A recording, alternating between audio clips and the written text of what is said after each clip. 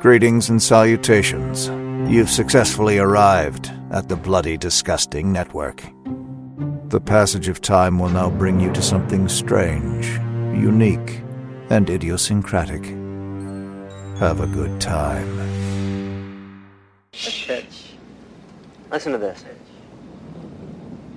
This is the tape I found downstairs. It has been a number of years since I began excavating the ruins of Kandar with a group of my colleagues. Now my wife and I have retreated to a small cabin in the solitude of these mountains. I believe I have made a significant find in the Kandarian ruins, a volume of ancient Sumerian burial practices and funerary incantations. It is entitled Naturan de Manto, roughly translated, Book of the Dead. From the gnarled woods of Michigan to the sun-kissed skyline of L.A. We are Halloweenies! You said, I hope you understand when you read this letter that you're better off without me. 'Cause around me is stormy weather,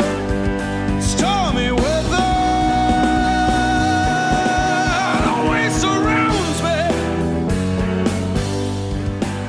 What can be said in New Year rhymes that's not been said 1,000 times? The New Year's come, the old years go. We know we dream, we know. We rise up laughing with the light. We lie down weeping with the night. We hug the world until it stings. We curse it then and sigh for wings. We live, we love, we woo, we wed. We wreathe our bodies, brides. We cheat our dead. We laugh, we weep, we hope, we fear. And that's the burden of the year. The poem, The Year, by Ella Wheeler Wilcox. Greetings and welcome yet again to the big season finale, really the end of the year finale for the Halloweenies, a horror franchise podcast. Most of the time, because on this episode, we'll be chatting about our overall top 10 horror movies of 2022, as well as inevitably some personal faves that did not make the final cut. Shout out Urban Legends. Including a decent number of non-franchise entries. So we've got a lot to get through, and because we'll inevitably get sidetracked, no point starting now. So let's go around. Stop being a rude host. Yeah. Let's go around and introduce ourselves and mention one horror movie that you out and out hated from this year, if you dare. And again, I'm Fake Shimp, Justin Gerber. My least favorite horror movie of the year is shared by another person who's going to be on this episode, and I will let that person take it away right now. This person, good friend of ours, been on the podcast this entire time, hailing from the Northeast United States of America. And who is that person? This is Dan, Ella Wheeler Wilcox, Caffrey. Beautiful poem. I didn't have a name, and I'm just going to take that. I had not heard that poem before, but I like it quite a bit. And should I just go right into my least favorite horror movie? Dan, I'm looking forward to hearing you talk about this. Yeah, so it's The Munsters by Rob Zombie, which I know technically it's not a scary horror movie, but I think it's at least horror adjacent, to say the least. And look, I know what you're saying. You're going to say, oh, Halloween's ragging on Zombie again like they always do. I am a defender of Zombie. I love Lords of Salem. I love The Devil's Rejects. I appreciate House of 1,000 Corpses. I'm even a defender of Halloween 2, as you heard on our Halloween rankings episode. So I really wanted to like this movie. I was not going in wanting to hate it. I love the original Munsters series, but it's funny because I remember when it was announced that he was going to do it, the joke was like, oh, he's going to just have him saying fuckity fuck the whole time. And he doesn't do that, but that's not why the movie is it's not like he injected the movie with some kind of content that wouldn't be on the show. The big issue for me was I don't think he got the fundamental core of what the show is, and that's the comedic timing. It's the joke. Instead, it's almost like he put the camera right in front of them and just let them improvise for 2 minutes, which doesn't really work on unless you're really, really highly subverting it, like the Brady Bunch movie. But even the Brady Bunch movie, I would argue, subverts the source material, but also has the tone of it down. The funny thing is everyone else is not like that, but I feel like it doesn't even get the basics of the show right. And then I want to add to your point because I think I know where you're going. Because I didn't mind it. I think I ended up giving it 3 stars out of 4. It's visually impressive and all that, but the biggest problem the movie is that the joke of the show is putting the monsters around regular human characters. Yes. And they don't do that until the last half hour, 20 minutes. Maybe 15, 20 minutes. And yeah. they're spending all their time in this Transylvania that's this kind of cool world that's, populated with monsters. But that's not where the humor of the show comes from. Exactly. And I do agree. I think it has visual panache. It has that kind of zombie, green fluorescent B-movie quality to it. But then again, we kind of know he can do that, right? Like, I expect that of any Rob Zombie movie. I was actually excited to go, okay, well, let's see what he does with some PG material. And yeah, it just did not land for me. And I watched it right after watching a bunch of old Monsters episodes too. So and once again, I'm not trying to be like, just like fuck Rob Zombie, blah, blah, blah. Because I really do like, hell, man, I even like his Bigfoot you don't need comic. to defend yourself. I'm just saying you didn't like monsters. We got it. It's okay. Hey, apparently, according to Twitter, we're not allowed to have worst. No worst of list anymore. No worst of list. I honestly, I don't want to add to the discourse about whether or not Rob Zombies and Monsters is good. But here's the bottom line: we really think about this. Yeah, I know it's like it's tough to rag on the artists for doing stuff, but most of the time, people are paying money to watch these products. So if it's bad, it's in our right, and honestly, it's our duty to tell people, don't waste your $4 on this. Yeah, absolutely. Well, and also too, or don't waste your valuable time on this planet. Spending 2 hours on this movie, I keep seeing people keep saying, and I will not go on a bunch of discourse. I'll pass the mic in just a second, Beastie Boy style. I keep seeing filmmakers saying this. And look, I'm not a filmmaker, but I'm a playwright. I've directed stuff. Like I have spent most of my life making art in some capacity. I'm not famous by any means. I don't get paid a lot for it, but I do it, right? Like, I know what goes into all that. And people keep saying making movies is hard. Like, that's why we can't do that. And I'm like, fuck you, man. My job's hard too, though. Like, everyone's job is hard. Like, we're not allowed to have opinions about anything. And also, not for nothing, most of these movies that are going on worst of lists. And look, I'm not saying some of the lists maybe weren't a little mean in their tone or whatever, but most of the movies going on there, these are people who live amazing lives and get paid lots of money. Nobody's punching down here. We're not like get it, man. Taking out people making fan films and calling them out on social media. And we're talking about people who are going to have more money than any of us will ever have in our lives. They're going to be just fine. They're going to be just fine. One thing to that, and that's a big problem with, I think, the critical world that populates Twitter, in that they honestly start to believe that these filmmakers, like the big filmmakers, the ones we're talking about, are their friends. Yep. And they don't want to insult their friends. And that's embarrassing if you want to call yourself a critic. I agree. Yeah, I agree. So anyway, that's my pick. I will say, I thought it was a very good year for horror, even when you asked this question about the worst one. We'll get into that. We'll definitely get into that. I was actually hard pressed to come up with a bunch of stuff I didn't like. So, but yeah, Monsters is the bottom of my list. So anyway, pass the mic to Adrock or Mike D. We'll call him Mike V. Hailing from the south side of Chicago, allegedly. Who is this? This is Mike. I pay $200 for the privilege of having an automobile in the city of Chicago, Vanderbilt. And my least favorite horror movie of the year. I thought it was a pretty... before we started making our list, I thought it was a pretty good year for horror.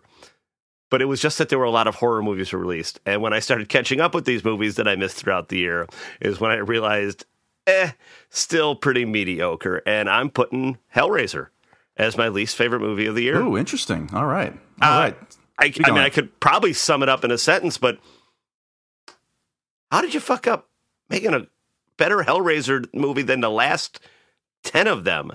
I mean, everybody wants to shit on Revelations, which is one that I actually wrote something for Daily Grindhouse, sort of half-assed defending it, because I was like, like how?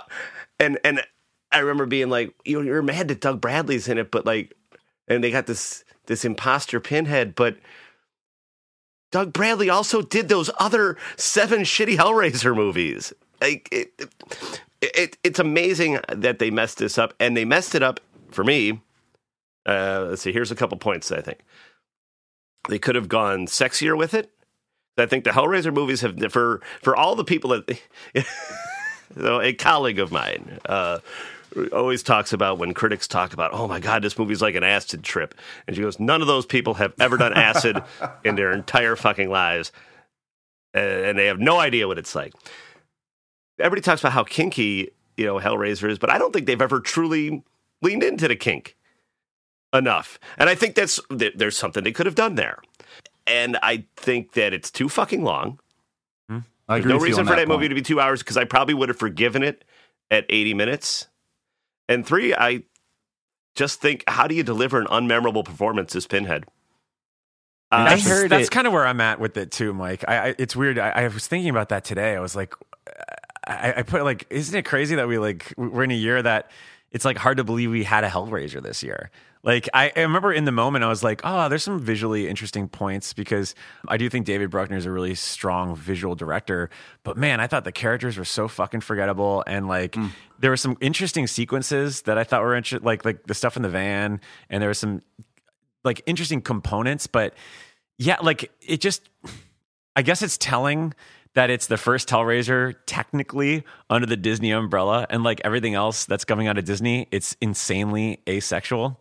Like neutered. It's absolutely. I mean, think about everything that comes out of Disney. There's no love. There's no, they can't risk any relationships or anything like that. What about the queer Buzz Lightyear side character? Yeah, the points, the +1 points they get from doing absolutely nothing, like we talked about in our Multiverse of Madness episode. But yeah, I'm kind of with you there, Vanderbilt. I'm interested that I was surprised to hear you actually say that because I saw it on a couple of lists. Disappointing because I think it would have been an easy. It's a layup. After a decade plus of lame Hellraiser movies, but I am a fool because my favorite Hellraiser movie is Hellraiser Hell on Earth. So I don't know. Take a grain of salt. I like that one. I like it too. I didn't see the new Hellraiser, so I don't know. I actually did enjoy this Hellraiser pretty much. I probably give like a 3 out of 5. I think my only real knock against it, honestly, was the fact that it was 2 hours long. I think it should have been 90 minutes long, and I would have enjoyed it even more. I do think this is the best Hellraiser movie since Bloodline. I mean, that for me is a slam dunk. I think those other 6 are, the ones I've seen, are legitimately awful movies. So I can't go there. They're unbearable. It's like Roger Corman. It's like Hellraiser Revelations is like when Roger Corman did Fantastic Four to save the rights. Yeah. It's literally like that. But even worse, they're just usually police procedurals that feel like in the 70s it would have been like they did this a lot with porn and horror, where they would just like cut in a scene that has nothing to do with the movie so that they could market it as such. But I did want to talk about, I mean, the Hellraiser, the performance of, what's her name? Jamie Clayton, who does Pinhead. I just think, to Mike's point about the nerdness of it, look, I understand not wanting to just do Doug Bradley, but Doug Bradley, you can see from the first one that he relishes delivering those lines, and he delivers it with this over-the-top, hammy panache. And she doesn't have to do that, but maybe she could have brought some sex appeal to it. Maybe she could have brought a sense of humor to it. But to me, she honestly brings nothing to it. I disagree. I disagree. I know we're early on. This is not the pod, but I actually think she was good in it. I think that she made me forget Doug Bradley for the first time in 15, 20 years, honestly. I wish they would have redesigned her makeup completely. Like, I understand, it's IP and all that, but if you're going to give me a new Pinhead, give me a new fucking Pinhead. I guess I just wish I wish it was meaner. That was the thing. It's like it has some really interesting moments that could be mean, and technically when you think about it, it is. But I don't know. I just wish it was a little more pronounced. I think pronounced is like the key word for me, because it's like visually it looks gorgeous. Like, and that was never a doubt in my mind, just because I think Bruckner is just a fucking awesome visual eye. But yeah, there's just, I don't know. I also just wish that again, the characters, it's just they just didn't, the protagonists, I just didn't want to follow them. I was just like, all right, let's get them to hell. I was like, let's do this. The protagonist, it was like an Uncanny Valley version of Fraggle Rock. No, Tatiana Maslany. Fraggle Rock. Tatiana Maslany. Yeah. It was her, but not. It was it was hard for me to watch in some cases. All right. I will say, I want to add one thing, one more point, that I think that is something we talk about on the show a lot, is about likability of characters. But I do think that something that does happen, and it's going to come up on this list a lot, is that I do like that filmmakers are daring to give us unlikable protagonists, which I think is a throwback to 70s cinema. Sure, I agree with that. That is challenging us to care about them.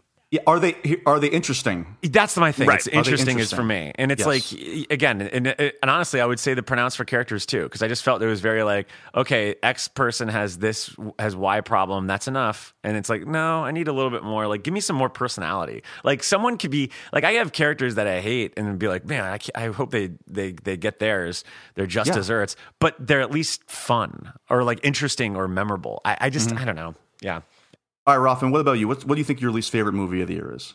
Well, it's weird. It's like I was thinking about this, and it's kind of what Vanderbilt says. I looked up back of the year, and I didn't really actually think of anything I could hate. Like, I actually think it was a pretty solid year, and some of the highs are certainly highs that I'm going to take with me 5, 10, maybe even 20. I mean, there's some movies in here I fucking love. But so when I think about like stuff I hated, like there was things that I was like, it could have been better. And that's honestly where I'm at. And if I think about the one that like was the most affecting, like, I wish it was better, it was Nope. Like, I really did, it's not that I expected a ton, just because I was like, all right, it's a Jordan Peele movie. It's original. This is gonna be that's enough to get me in the seats. But man, I don't know. It's like I had a problem with the final act with Us. But I thought that the 75% of that movie was fucking riveting, and I was on it. And honestly, the only real problem I had is that it just became so exposition heavy at the end. I was like, all right, fine.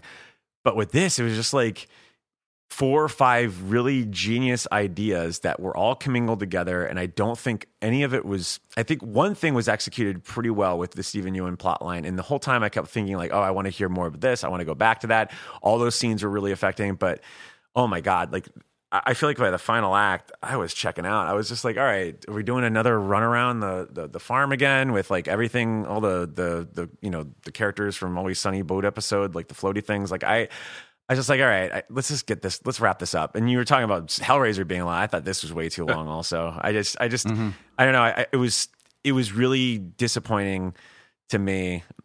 In that, I don't know. It just could have been streamlined a little bit more. I mean, this is a guy that has like one of the best fucking screenplays the last 30 years with Get Out. I mean, that is a crackerjack screenplay. I think what it is, Mike, is that he always has great ideas in his movies. Yeah. Without question. And people have been dissecting Nope over the last couple seasons, honestly.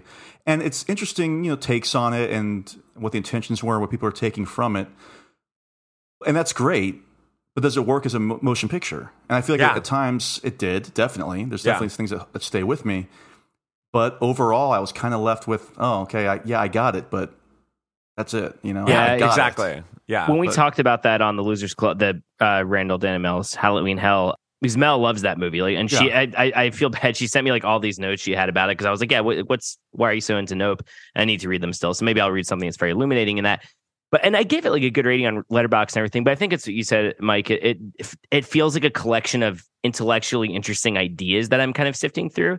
And there's no denying the visuals of it. There are a couple knockout sequences. You mentioned the chimpanzee and the inside absolutely.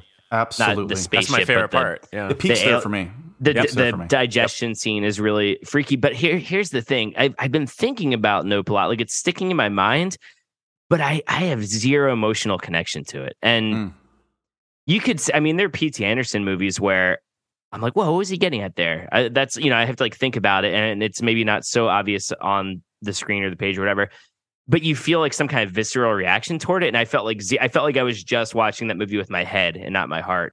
Like I said, I didn't dislike it per se, but I do agree with the sentiment about that of like, okay, I feel like I'm observing this movie rather than actually engaging with it. Yeah. Let me make an analogy here. I feel like Jordan Peele with Get Out, that was his debut record, right? Oh, yeah. And he had his whole life to write that record. And now he's just treading water trying to come up with something interesting because I didn't like Us that much. Yeah. And I certainly didn't like Nope. And I think a lot of people are talking about, the complex themes that he tackles. I'm like, well, yeah, just because you try to tackle complex themes doesn't mean that it works or that it relates to the audience. And I think that's a point. And again, I will agree with everybody. All the Stephen Wynn stuff is fascinating to me. And I think in a tighter script, there's a more interesting developing of that theme of, that we throw away Hollywood stars. But I just don't think, I don't think that Jordan Peele gets very good performances out of his actors. I think he's fine visually, but I this one, I just felt like everybody was sleepwalking. Oh, I agree with that. Through the whole thing. Especially the main 3 or 4 on the farm. I mean, I like Ewan a lot, but like, I thought that the brother-sister thing would just fell flat for me. And they're both great actors. Yeah. So why aren't we getting this performance? And, bottom line, it's not funny enough and it's not scary enough. And then it turns into like a Spielberg action adventure at the end, and it just doesn't add up. Although I will say there would have been one thing that saved me that I was really hoping that was going to happen. So at the end, when she's taking the pictures, right? So obviously it's a throwback to the horse thing. Mm-hmm. The end tag, either at the end of the movie or after the end credits, her and the brother should have been on Oprah presenting that. Oh yeah. Like then there's because of the beginning. Yeah. Then there's a punchline, right? They recapture their glory that they should have had. That's right. That would have been possibly interesting, I guess. If Jordan Peele wants to call me, I can help him out with the script. He needs all the help he can get. Clearly, yeah, definitely. But I do think. But I want to make one comment about Peele in that I think a lot of critics and a lot of fans these days really want him to be the new John Carpenter, and I simply don't think that he is. He is not. No. Well, not yet. He's got a long way ahead. I think he's got the hallmarks to possibly do it, but we'll see what happens. And speaking of seeing what happens, I think we've got. Oh, I'm feeling a presence. I think somebody's trying to join in. Who is this? I can't. Well, this is the ghost of 2021, but to you fools, it's Clint Eastwood. This is what your mind can see. You can't see the real ghost of 2021. Now, far be it from me to make any assumptions, but the last time I checked, Mr. Eastwood, I thought that you were alive and well. I am alive, you idiot. This is the ghost of 2021 speaking through myself, Clint Eastwood, director of forgotten horror film Cry Macho from 2021. Oh yeah. A film that didn't make your list last year, and I'm here to correct that mistake. Much like Sam Beckett in Quantum Leap, I'm here to right the wrong. Oh boy. Are you talking to an empty chair right now, Clint, or are you using an empty chair in front of you, or you're just on the phone with us? What you put into life is what you get out of it, son. Wow, very profound. I think that was a line from that film Cry Macho that we. Now I tried to be reasonable. I didn't like it. I think you should put me on your list this year, Mr. Eastwood. I'm sorry, whoever this is. This is the ghost. You said this is the ghost of 2021? Ghost of 2020. You fools thought you could forget me, and I'm back to haunt you. I'm just trying to get this straight real quick before I explain the situation. So you are the collective spirits of everybody who died in 2021, and you've now entered Clint Eastwood? Is that what you're saying? No, this is the ghost of 2021 in the sense that of horror that was forgotten. Horror that was forgotten. The spirit of horror. Okay, I'm trying to get this straight here. I just want to make sure. Now, Mr. Eastwood, I have to tell you though. Look, as you know, Gerberlytics, they're very astringent. They're in place for a reason. The numbers are calculated in my head, and it's very hard to go back and adjust any of this to put Cry Macho, literally anywhere between 1 and 10. It was hard enough to do. I bet you put The Conjuring, The Devil Made You Do It on there, didn't you? No, I think that was also 2021 Mystery Eastwood / Spirit of 2021 horror movies. So that did not make the list this year. Either way, no, did not. Well, speaking of The Conjuring, though, are you a big fan of what Warner Brothers is doing, especially killing your 40 or 50 year contract with the studio? Damn, savage. You know what? I don't really care much for those for the people these days. That's why we dug up Cry Macho. It was that script was done in the 70s, 80s. We tried to get that one done back then, so we brought it to life. And that kid gave his all, and you people forgot him. Wait, now what kid? I haven't seen Cry Macho. Is there a kid in the movie, or are you referring to Mr. Eastwood as the kid? Oh, I thought he was talking about the rooster. The film's about a one-time rodeo star and a washed-up horse breeder takes a job, brings a man's young son home and away from his alcoholic mom. Now, can't wait. Get fired up. You okay? Mr. Eastwood, Do I look okay? We can't see you. I don't know. No, we're looking at him right now. You can't see him in the. I'm just looking at him right now. You see that he's sitting in the back of a car. It's daylight. He does, yeah. Is this the Gran Oh, Torino? sorry. Let me just say before I Gran go, Torino. before I leave you to your lists, your fool's list, let me just say that that the past is not dead, and that if you want to see more of me, go check out Tightrope, playing at the Music Box soon in January 24.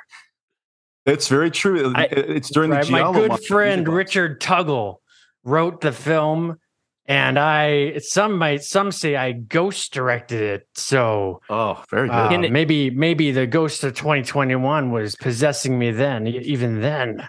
This is interesting. So I feel like you're fighting with yourself because you seem to be answering sometimes as the great venerable actor director Clint Eastwood, but then other times you do seem to be the spirit of forgotten bad horror movies from 2021. It's like that scene in Ghost when the ghost goes into Whoopi Goldberg and she fights to get control of herself again. There are two kinds of people in this world: I people and we people. I've always tried to be a we person. So we're one and the same. Well, look, on that note, wow, very profound. I'll tell you what we'll do. We will, when we post this, we will have under honorable mention for the best horror movies of 2022, 2021's Western drama, Cry Macho. Well, I appreciate that. You're welcome. I appreciate that. I hope you're able to rest now. I think that, the future might be in better hands. Well, let's hope. That's left to the future to decide, I guess, right? Okay, well, thanks a lot, Mr. Eastwood / the forgotten horror spirit of 2021, I think. I hope I'm right. Take care. You're welcome, and good luck with your list. Dan, to answer your question, technically, Clint Eastwood is in 3 horror pictures. He's in his directorial debut, Play Misty for Me. Yep, he's in one of the Creature movies. Right, Revenge of the Creature and Tarantula. I Tarantula, yeah. I didn't get a chance to ask him because we were just talking about Nope and the great scene where the chimp goes nuts. I wanted to ask him if the orangutan and Every Which Way But Loose or Any Which Way You Can. Is it? Do they both have an orangutan or just one? Yeah, they do. They both, yes. The orangutan gets top billing, actually, I think. I wanted to see if the orangutan caused them any problems or attacked them. I think they're pretty peaceful primates, unlike chimpanzees, which are known to be vicious. But anyway, well, next time. To be fair, I mean, $1 Million Baby is a horror movie. I mean, to live in a world where assisted suicide isn't a thing. Oh, my Lord. Wow. Damn. Mark that up 28 minutes in, 25 minutes in. We did it. Well, look, to be fair, we are talking about grim material with these horror movies. It's a horror podcast, yeah. And so far, the movies that we've talked about, we're not all big fans of. But I think it's time. Hey, why not, actually talk about our favorite movies of 2022, specifically horror movies. We mentioned honorable mention, of course, 2021's Cry Macho, which may be Clint Eastwood's final picture for Warner Brothers. It looks like that might be the case. Kind of sad, but honorable mention to that. But number 10, this is actually a little bit of a tie here, but number 10, I'm going to let Mr. Vanderbilt discuss this entry. And the entry is The Menu. Oh, this one made the top 10. Top 10. I realize I will say outright that when I put this on a top 10, I knew I was stretching what the definition of a horror picture is. Oh, people are calling it that, though. It fits. I feel that it uses enough tension and release that it can qualify. Yep. But I just caught this movie last Thursday, and I thought it was very funny, very sharp. As I walked out of the theater, I wondered if maybe the writer, the filmmakers ever would have considered Anthony Bourdain for the role, the Ray Fiennes, or at least he inspired them. He inspired the character a little bit. I just really dug it. But I think the one takeaway I have from it, and I talked about it on Twitter last night for a minute, is that it got listed under a list of best Eat the Rich parodies that came out recently. And I am not a defender of the rich. I am not rich. I never was rich. I probably never will be rich. But I think sometimes they're painted in such the rich are painted in such broad strokes in movies, usually by filmmakers who, as we said early in the show, already have money and are rich. Yeah. I don't necessarily feel bad for them. So it feels kind of like pandering to the crowd. What I like about The Menu is that it's less about that And it's more about taking the piss out of people who take the joy out of everything. That's what hit me thematically with this movie. And I was going to make my letterbox review simply, okay, do film Twitter next. Hey, the Menu 2, the specials from the Menu 2, maybe. R.I.P. Terry Hall. I was going to say, yeah. He just died. saw that today, right? Like, just died. Sad. Like, yeah. Right before we start recording, Terry Hall. Okay, so that's number 10. Has anybody else seen the Menu? I'm dying to this see this episode? movie. I cannot believe they haven't. There's a few movies that are in theaters right now that I'm kind of shocked that haven't hit streaming yet. I imagine the Menu will be like next week or something like that. My ranking, my ranking, the Halloween rankings out of 5 stars, the Mike Vanderbilt rankings out of 4. I walked out of the theater with 3.5, but the more I thought about it, I think it's 4 stars. And I think that we're on the verge of a Leguizamo-sance. You heard it here first, folks. I wondered what you'd been watching. I thought that you might have seen like Violent Night or something because I know he's in that. I totally forgot that he's in the Menu also. Oh, he's very good. And Everly is so good. Yeah. Well, I should mention right now before we move on to number 9 is that my brother Mac, who could not join us at all this evening, as you know, he did submit his top 10, so he will not be able to speak on some of these movies. But we did. The Gerberlytics figured in all 5 of our top 10s. So there's a number. Did Max see the Menu? I believe he. I think he did, but I don't think it was not in his top 10. I just wish we could talk to him. I know. I miss him. I haven't talked to him in so long. You know, Mike Ruffman. Any thoughts on Mac? Well, he's a cool dude and knows how to howl because he's the Wolfman. The Wolfman Mac. Oh, Vanderbilt. Any final thoughts on Mac? Man, we had a fucking great time down in Florida. Let me tell you.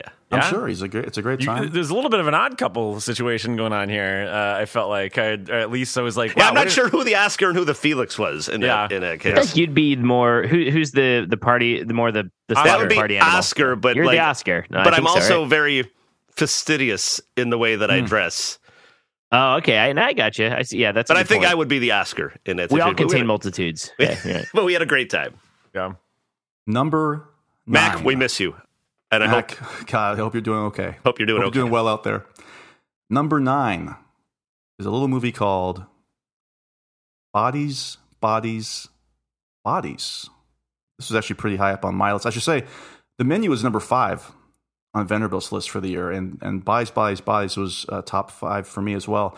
Now, I say that to kind of go back to what Vanderbilt was saying at the beginning of this, where there weren't a lot of, speak on top of that, I guess, there weren't a lot of bad, awful horror movies this year that I saw. And I think I saw a lot more than usual. I saw about 15 to 20 horror movies. But there were a lot of pretty good movies. And I do think that a lot of pretty good movies are going to take up a lot of our lists, to be honest with you. It's not until we really get into our collective top 5s when it's like, okay, here we go. These are actually some solid entries. But I do think that Buys was a good movie. And I was also kind of wary of it going in, thinking, is this going to be a Twitter fave, but the rest of the country could give a shit about it. But I was impressed by a lot of the performances. I thought the direction was really good. I thought the use of kind of natural lighting throughout was good. And I thought the payoff really worked. I thought it all kind of made sense at the end. I know, Ruff, I know you saw this. You thought it was pretty good too, right? Yeah, this is one we watched in Maine together. Mm-hmm. I really dug this one. What I loved about it is that it's so self-aware of just how insufferable the current state of things are. Yeah, it does a good job on commenting on itself, much like I think what you were saying, Vanderbilt, the Menu kind of does, I think. So, yeah, interesting. This is fun. And also, look, anything that has Lee Pace, get Lee Pace and more things. I love him. Wonderful in this.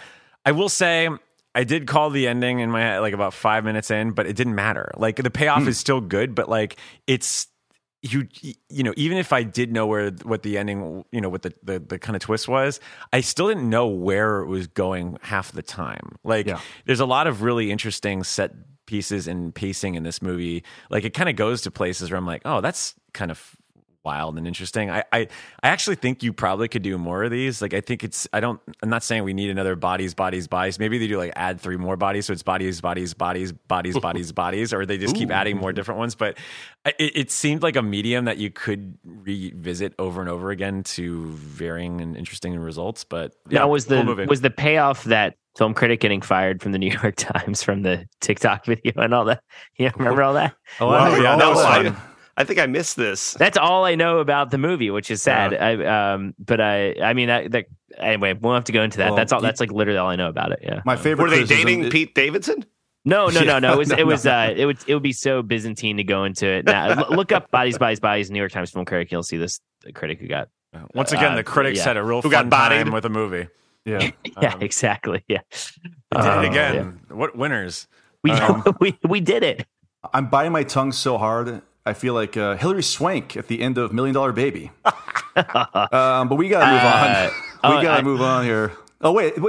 So you two have not seen Bodies. I have not, but I was going to say you set yourself up for a nice little segue talking about tongues. But I don't know if this movie made the list and where it is in the ranking. So I don't know if you know what I'm talking about. I literally have no idea what you're talking about. I have no idea what you're talking about. All right. Maybe it's not. Maybe it's not on the list. Maybe it's not on the list. I know what he's talking about. All right. Yeah. Well, listen. I do now. I know now. Yeah.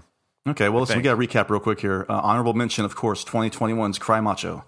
Number 10, The Menu. Number 9, Bodies. And number 8. Preface this by saying I saw the first 25 minutes of this, but I was so tired that I did not want to start nodding off and then ruining the rest of the movie. So I said good night, ladies and gentlemen, in Maine, and I went to bed. And what is that movie, Mike Rothman? Deadstream. Yeah, this is a shocker for me because the protagonist is so perfectly captured of what it's like to be a YouTube influencer right now. Yeah. And so, it's kind of what you were talking about Vanderbilt before, where it's like you kind of hate this person because I hate these YouTube influencers. We always make fun of the sort of soy face that they always have on their look at me. For me, it's like it just absolutely won me over because you're halfway through you're like, all right, I'm in it. But it's because the performance is so good because it's so good. He nails it all to a T. It's so perfect, and I believe it's the writer and director too at the same time, right? So yes. Really solid. It's Raimi. It's basically found footage Evil Dead. I thought there were some really great scares. I thought there were some really great laughs. I was riveted through and through. It's a little long, but I still think it earns it. And I'm a huge fan of found footage. And this movie warrants the found footage in a way that keeps it exciting and keeps it fresh. And it's just, it's very video gamey too, which is hard to achieve, but it does a really good job at that, and I would say go back to it, Justin, because it's. I do. There's some really great scares in it, especially towards the end when you're just like, I can't believe we're going here at this point. So yeah. Well, this is also the first entry that we've had that landed on two people's top 10 lists. Oh, interesting. Okay, Mike, this was number 8 for you, and this was number 10 for the intolerable Mikey V. Because it was I watched it this afternoon because as Justin knows, I was having trouble coming up with 10 horror movies to make top 10 lists, and even considered throwing the Texas Chainsaw Massacre. Oh Lord! Simply because it wasn't that bad, and if anything, that scene on the bus is nothing if not memorable.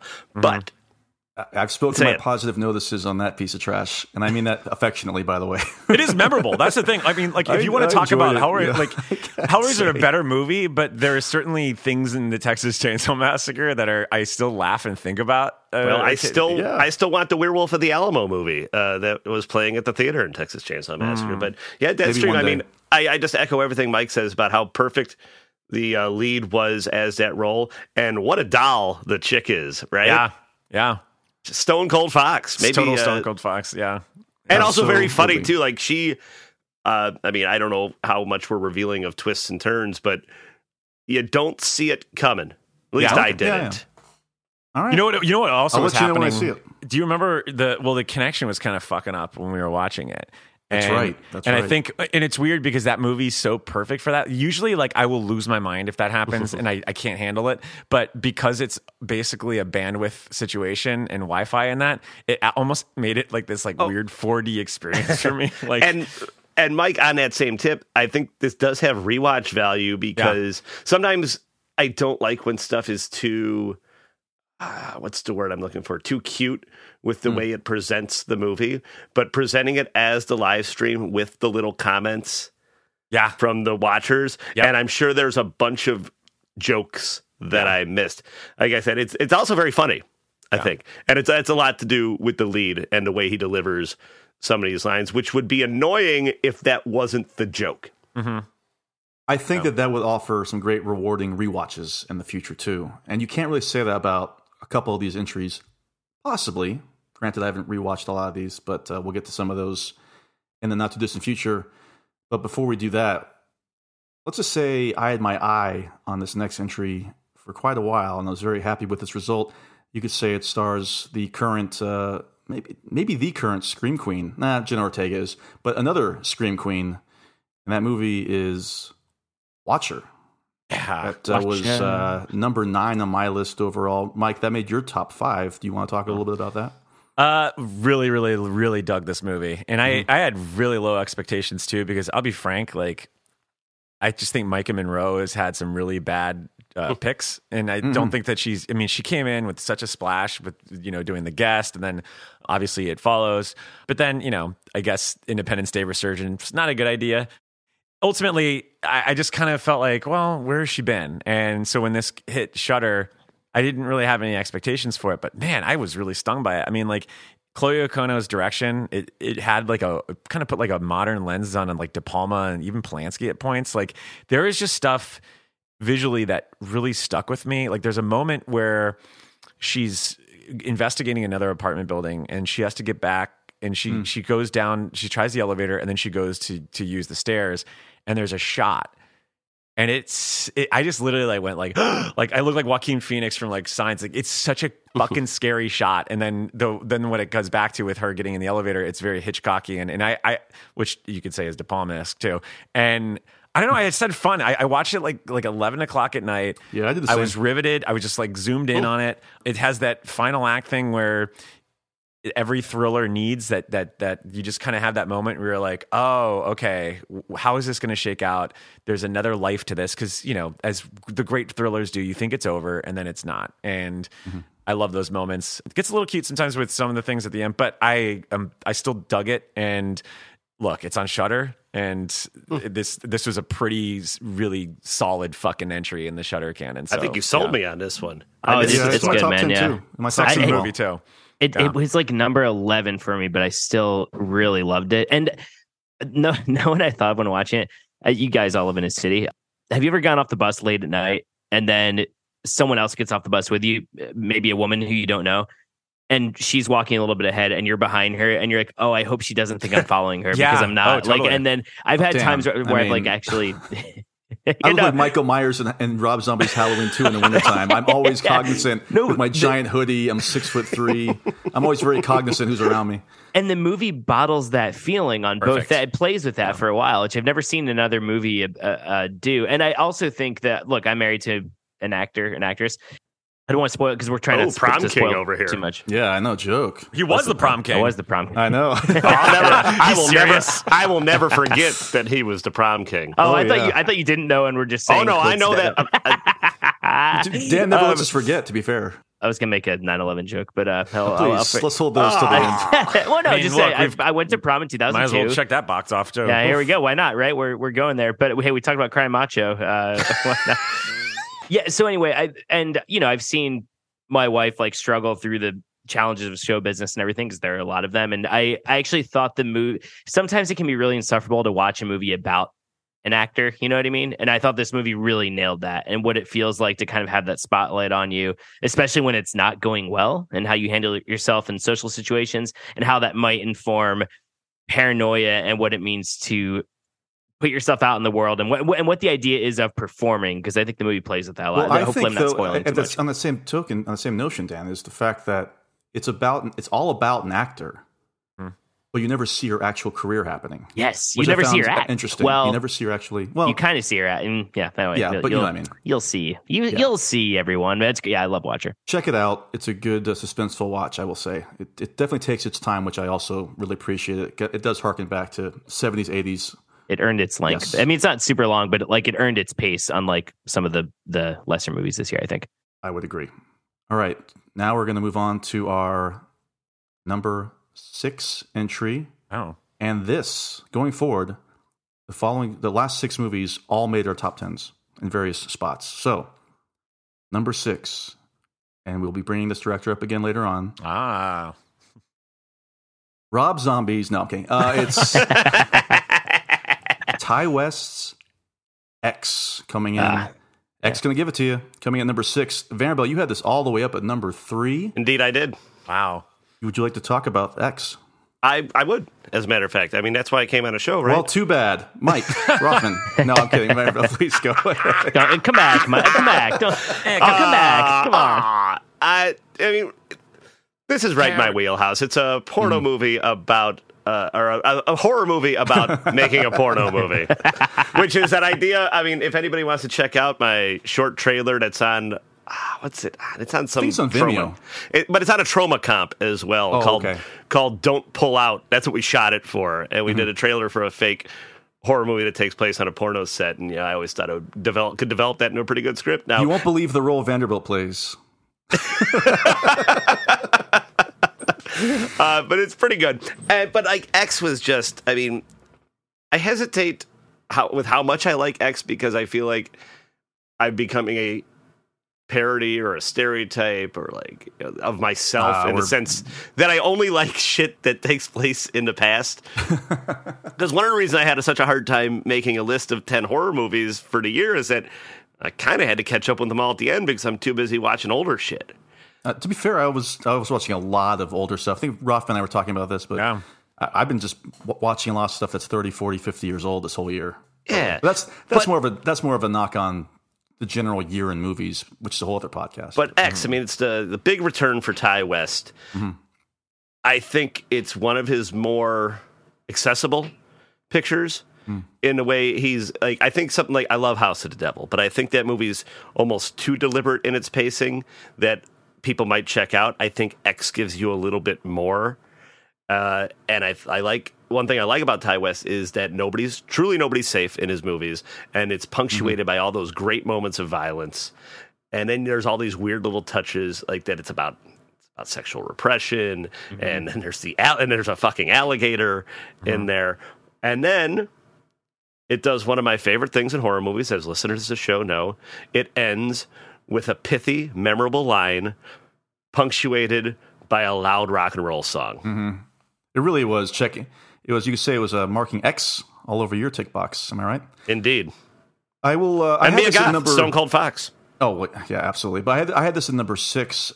Ironically enough, it's high up on my list. But my favorite part about the movie was not the slasher element of the last 30 to 40 minutes. It was actually the first, hour 15 when there was the tension and the build up to what would happen during that final night in the movie.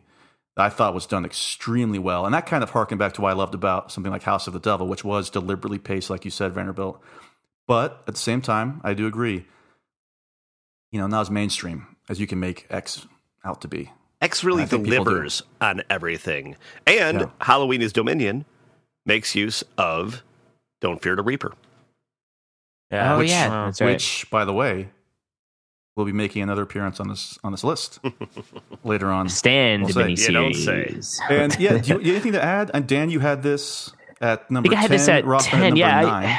I really like X, and I think I'm with you, Justin. I'm actually drawn to it more for its themes than I like the porno and the slasher elements and everything, but I hadn't seen a horror movie dive that deep into this idea of repression. And I to be honest, when I saw it, I didn't know that Mia Goth was playing. Me neither. I had no idea. And when I saw the trailer for Pearl afterwards, and then went home knowing that just like changed it for me. It's not perfect in my mind, but I can't think of another horror movie that's done that. And it's weird because I read an interview with him recently where he's talking about like, I'm creating IP with this. I'm creating a series, right? That's what you want to do with your slasher series.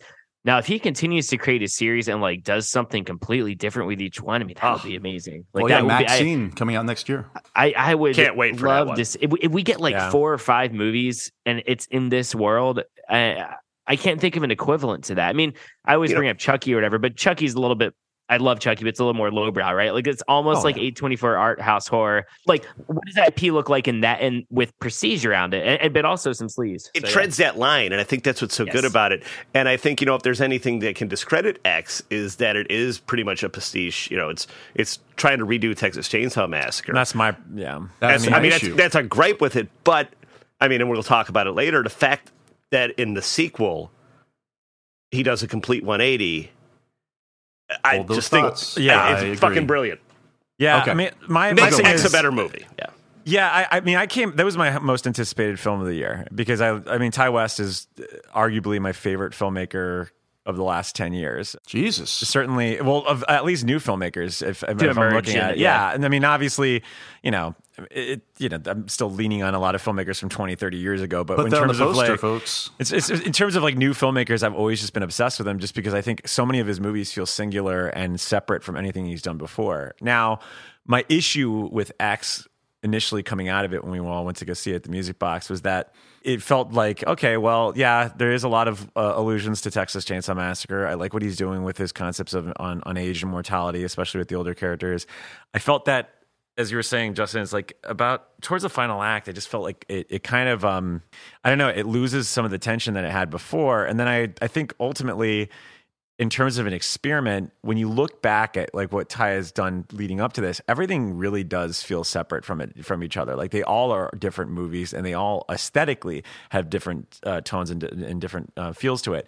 And what I thought that was kind of like a disappointment for me was that, like, yeah, everyone does these movies that are set in the 70s and 80s, but no one does it to perfection like he does. But he already proved that already with House of the Devil for me. So it's like for me, it was like, well, what are you doing? You're going back on it. But then there's another movie that he did this year that changes everything, that makes me look at it differently. And so we were texting on the thread earlier this week, and I said something to the effect of, Pearl's the movie that he wanted to make. This is the movie that got to get there. And it certainly changed my opinion of it after watching it. And I think I've come around to it a little bit more. But I agree, Mike. Yeah, it is. It certainly is most accessible. It is almost like, I like the idea that if House of the Devil, he nails all the aesthetics and manages to make a fucking movie that's literally from 1980, that feels like it's from 1980, but it was made in 2009.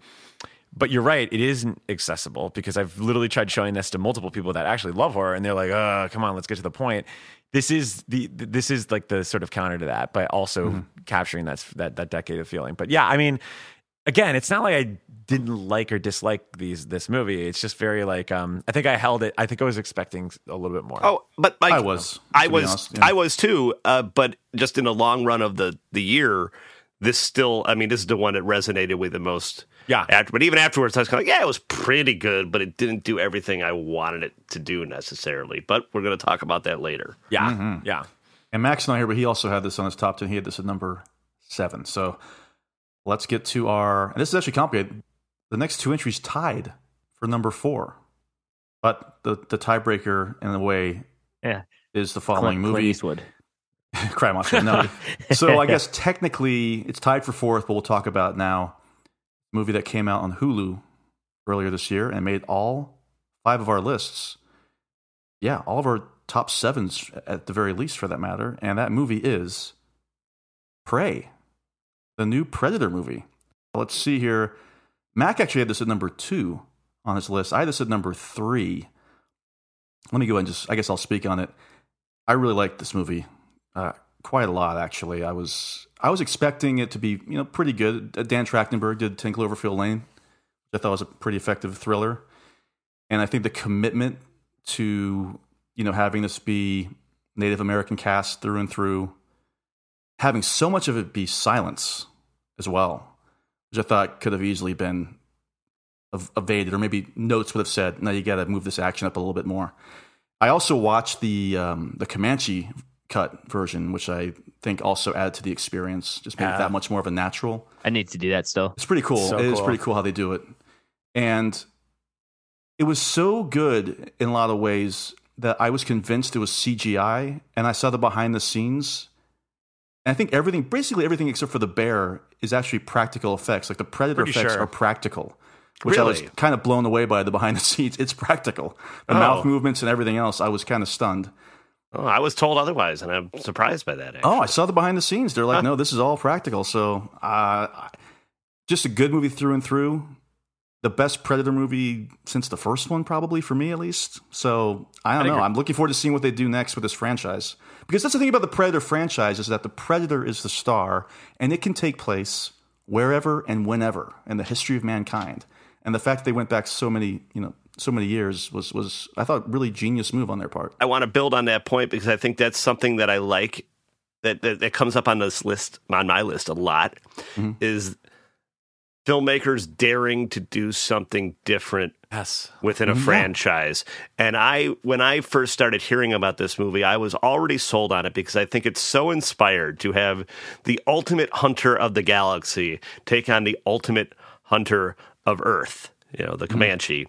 And then you get into the movie and it's, also relatively brisk, which is great. But you get this great, drama between the brother and sister, which I think was played up very well and right on. I know there was some criticisms online, like where, there's always some ding dong talking about how, these movies are too woke or whatever. But I don't think that was the message behind this movie. They just came up with a cool character and put her in there. And it works because you believe that, because it was probably 100% true, that she would not have been taken seriously by the rest of the tribe. Correct. In trying to be a hunter. And that's why it makes it a compelling story. And I like that the brother comes around. And the only thing that kind of, I was like, about is like, I just didn't like the new Predator design. I would have preferred it just to be traditional, classic Predator, because I like the idea that the Predator has never really evolved. The Predator has just been the same when he fights Dutch in 1987 and when he fights the Comanche whenever the hell that was in the 1700s. But I read that, I don't know if this is a correct read on it, because I got from both the characters, the main girl and the Predator, that they were novices, right? They were skilled hunters, but also just starting out to hunt. Right. So I thought that the sort of shortened tusks and the rounder face, I thought that was because he was a younger Predator. I have no idea if that's valid or not. That was like, I gotta look up my Predator lore and see what the story sure is with the Predator wiki, the etymology and the biology of the also, Predator. Amber Midthunder. Great. Stone Cold Fox. My goodness. I don't know. I think the Predator was the Stone Cold Fox in that movie. And, he can do lots of stuff with those mandibles. The French trappers. Although, and I know you guys you're all about the same age. Whenever you see French trappers, what is the first? I'm going to ask you. What is the first thing you think of? I think of an office setting. And I think of Dave Foley and Kevin McDonald singing. He has spirit. One day he will make vice president of the company. I've only seen Kids in the Hall here and there, so I actually don't know. I'll send you the sketch. It's very violent and very funny. I will say too, to what you guys are saying, like, we get tired of slasher movies kind of recycling the same thing all the time. I would be fine if just every Predator movie, different time period, same kind of deal, different, like, do something different. Give me we see in Predator 2, we see a T-Rex skull. Give me one that's just predators fighting dinosaurs. Oh my God. I would fucking love that. Like, well, Prey was a hit, so I mean, don't discount that. There will be more Prey. Yeah. I think there will be more Prey. Mike, this is number 7 on your list. Anything else you want to add to that? I mean, just everything you all said has just been great. I mean, like, more expansive, swings when it comes to the, creative IP. Like the unpredictability of knowing of what's going to be next, not just in the movie, but also the franchise would be fucking great. I mean, like we're watching, even watching like the new Scream trailer, it made me realize like, yeah, thank God. New York, great. Yeah, awesome. I'm more excited now than I have been in the last 3 entries of this franchise, because I have no fucking clue what it's going to look like when X, in this case, Ghostface, is going to be in Y, which is in this case, New York. Like, do that more often. It's not that hard. I thought you were just referring to Pearl as No. Yeah, X. Yeah. Doing the Vanderbilt thing. Yeah, X came around the corner. Yeah. And, killed a goose. But it's so easy. Like, it's literally the bare bones of storytelling. Like, okay, I have this person and I have this setting.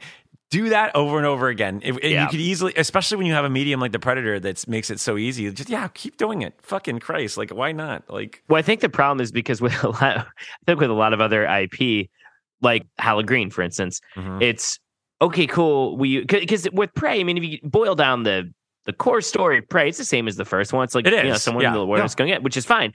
But they transport. It's a different demographic of character. It's a different age of character.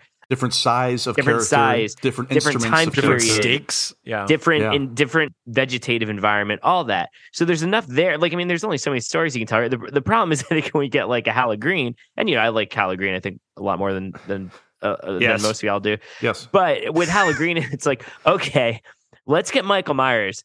Where are we going to put him? Haddonfield. All right, what's he going to do?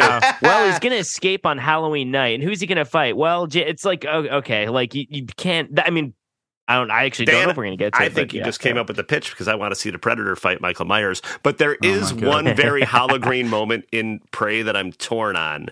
And it's when the brother says, if it bleeds, you can kill it. But I have a feeling that if this was released to theaters, which it probably should have been, if this was released in theaters, I don't know and why if you were in a packed house opening night, that line would have just elicited so many cheers. I will say it was also interesting to hear that line, like I said, in Comanche.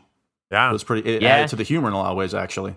I think it earns that one thing. It earns the flintlock pistol, right? From which is weird. Honest, we actually that's a whole other discussion. That confused maybe we me can have kind of. season. Anyway. It confused the hell out of me, but we'll talk about that. That's the pistol from 2, right? Yeah, but it's weird because it's not. We can't. Yeah, anyway, it's hard to make the direct line to it. Season whatever. Maybe in the future we'll talk more about what the hell's going on there. I think my last word on that, I guess, is a lot of times when you talk about how a sequel is just like a plug and play, it's a knock on it. But I think with the Predator franchise, when you plug in the Predator to anywhere else, it just actually works better as opposed to just being a retread. I agree. Okay, so now we got to go to the movie that it tied with for number 4, and I swear to God, I mean, 2.5 months ago. No, I know what it is. Yeah. If you told us this would be the collective 4th best horror movie of 2022, I would have said this must have been a really awful year. Not the case. Obviously, we've talked about this movie for, I'd say, about 4.5 hours altogether over the last couple months. But why not talk about it again? David Gordon Green's Halloween Ends. Mac had this on his list at number 5. I had this on my list at number 8. Vanderbilt and Caffrey, number 2. And Rothman, you had at number 4. So Vanderbilt, as somebody who swore, that's not fair. As somebody who said, I'll probably like this one the most months ago, it came to fruition. And, you were the one who put the money on it. I can't remember what episode it was that Vanderbilt was going to give this one a very high rating. It was you, Justin. Well, thanks for reminding me. You haven't paid me up on that yet, but we have to go review the tape and see what you owe me. But so yeah, talk a little bit about Halloween Ends. You know, where do I start? Yeah, where do I start with this? Where do we say? But here's what I can say. Like in the months since October, so then you say to yourself, like we all walked out of it very high on it. Is it going to hold up? And I'm not one who generally sits down and rewatches stuff. But Halloween Ends has kind of become, and this might be the first time this movie will ever be compared to this movie. Halloween Ends has become the new Once Upon a Time in Hollywood at Rock Island Public House in a sense that it's a movie that Ashley and I will put on at the end of the night so that we can sit down and watch the rest of it after we get everybody out of there. And we just find ourselves watching it, and we did it on Saturday. I accidentally put on Kills. So I was looking for Ends.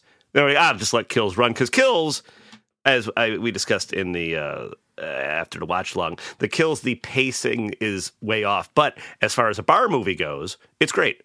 A lot of big visual stuff. And as I watched Kills for the first time, having seen Ends, watched it at the bar and just seeing kind of the big parts, I think Ends actually makes Kills a little bit better of a movie because I like that dichotomy of it going from something so loud and garish and stupid to something that really, to use a cliche, swings for the fences in terms of themes. And I'm always finding something new as I'm watching little parts that I'm questioning what that means and where the filmmaker's going with that. And then maybe some of that's due to reshoots. Maybe that's something, but maybe that is due to the script and that they had a plan in place. I still don't like 2018, but Ends, what a fucking surprise. And honestly, it's the best Halloween sequel out there for me. I just love that fucking movie. I just think it's so fucking cool and so weird. And it goes back to what I said about Prey in that take some chances with these franchises and it will pay off.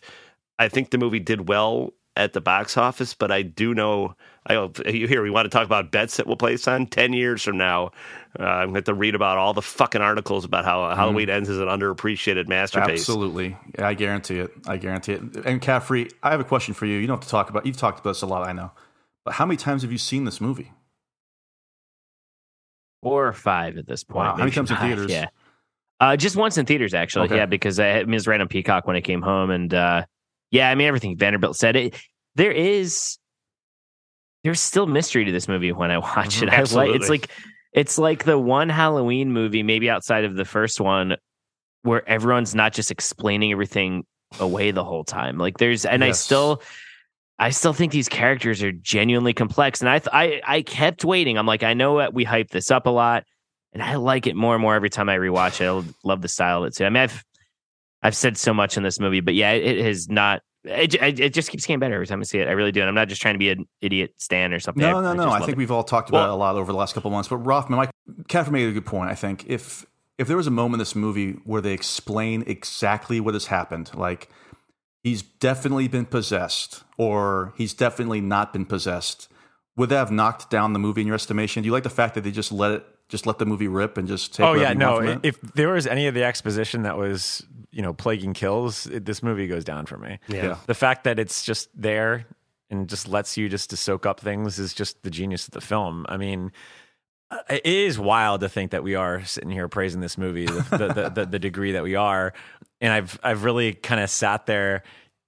I like to scan through every streamer every night just to kind of figure out what I want to.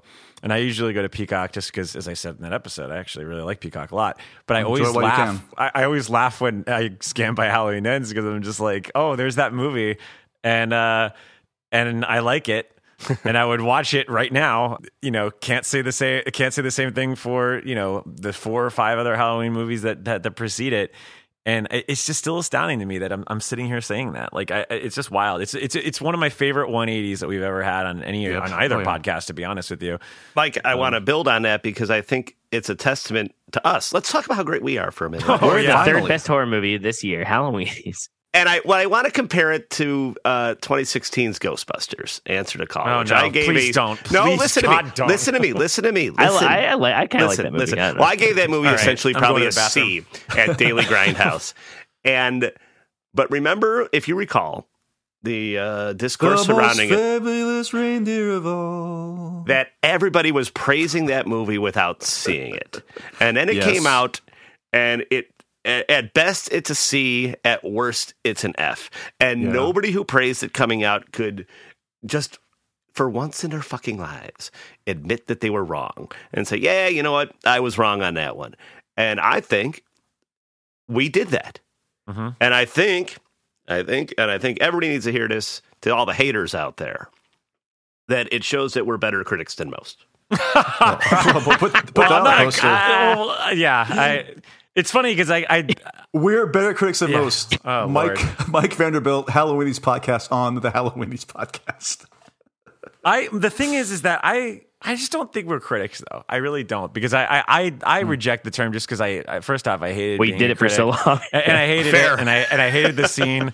And I think with us is that the problem I have with so many critics sometimes is that context is irrelevant a lot of times. It's so much of it is just ooh in the moment, and then when it's in the movie, and what can I say about the ideology and stuff like that. And I think the thing I love about podcasts, not even just ours, but just podcasts in general, is that it's less about being critical and more just about just discussing it, discussing it, just fucking chatting about it. And whether or not we liked it or not almost seems irrelevant sometimes. That's why I don't even really get hung up about, the scores anymore about things. Cause I'm just well, if it's worth discussing and it's something that I can take with me, that's all that matters. That's kind of what I look back at this year in general. It's just that did I love and hate a lot of movies? Sure.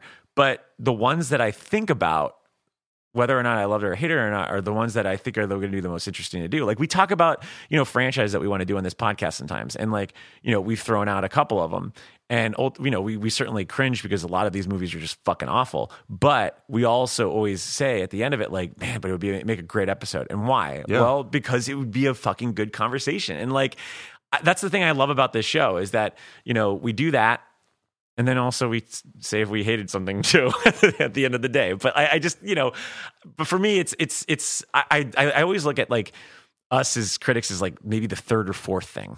I think if anything, it's more of just I don't know, us just I prefer the term historian. Yes, I like that. I do. Which I think is what our show does, obviously, with older stuff. I would agree. Especially the main feed, the normal episodes. I do look at much more of it from a historical perspective that ends with, and what do you think about the movie, you know? Yeah. So. Halloween Ends will end up on my Sight and Sound poll when I finally muscle my way in there. Oh, Lord. I'm putting Tokyo it out there Story now. number 2, number 4. No.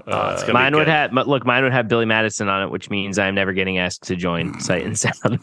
Now, we have to stand by that. If we ever do get asked to do Sight and Sound, you have to put Billy Madison and I have to put Halloween Ends. I will. Right, that's not me being funny. I will totally do that. So yeah, I think the movie's a masterpiece. You ruin the integrity of this podcast. Go ahead. No, but we're the best critics. I just said so.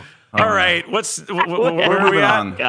We're moving on because we got to get to our number 3 entry here that I don't think we've talked about at all on this podcast, and maybe because it has nothing to do with the franchise at all. It's totally original, completely original. The writer-director is extremely unexpected. It's a movie that landed at number 4 on my brother's list and my list. Landed at number 3 for Mike Rothman. Landed at number 8 for Mike Vanderbilt. Landed at number 1 for Dan. Oh, wow. Affrey. We've always called him this behind his back, but what's the name of the movie, Dan? That is Calfman the Barbarian. Just Barbarian, actually. It's funny because I saw this and I've been really good about this year about not learning anything about a movie when I hear it's hyped up a lot. I knew nothing. I knew it was an Airbnb, and I think I just knew that from like a poster or something, and that was it. And man, did it live up to the hype for me. And I will say, I don't think, and I actually don't want to spoil too much of it for anyone who's listening. I think the very end, like the very end of the final act, maybe goes a little far. Agreed. With like a certain action sequence. But I also didn't care because the movie genuinely surprised me. I knew nothing about it, and it actually surprised me. And I thought it was just like a masterclass in how to have a turn when you need to have a turn. And I don't mean just like a heel turn or although it kind of does have that, but just like jumping genres, but then having it all coalesce in the end. Like, you know, in Psycho, where Marion Crane gets killed, the movie kind of becomes different after that. And we never revisit Marion Crane, obviously, because she's dead. This movie almost makes you think it's going to do that, but then it actually does bring everything together in a way that just felt so satisfying to me. And yeah, once again, I'm trying to not to say too much. We don't want to spoil too much because this is a movie that you really. It's just could, honestly, I'll say this though. I mean, right now it's in my top 4, but I wonder if this is going to be a Sixth Sense situation where I know I've thought about this. If you know it, once you know everything that's going to happen, is the fun and the discovery, not necessarily the movie itself. Rothman, I heard you kind of echoing that. What do you think about that? The fear of that. That's my big fear about it. I mean, I rewatch everything. I love background watches. I'm the type of kid, I'm a latchy kid, so I have to have the TV on all the time. So, you know, I just love having movies on again and again.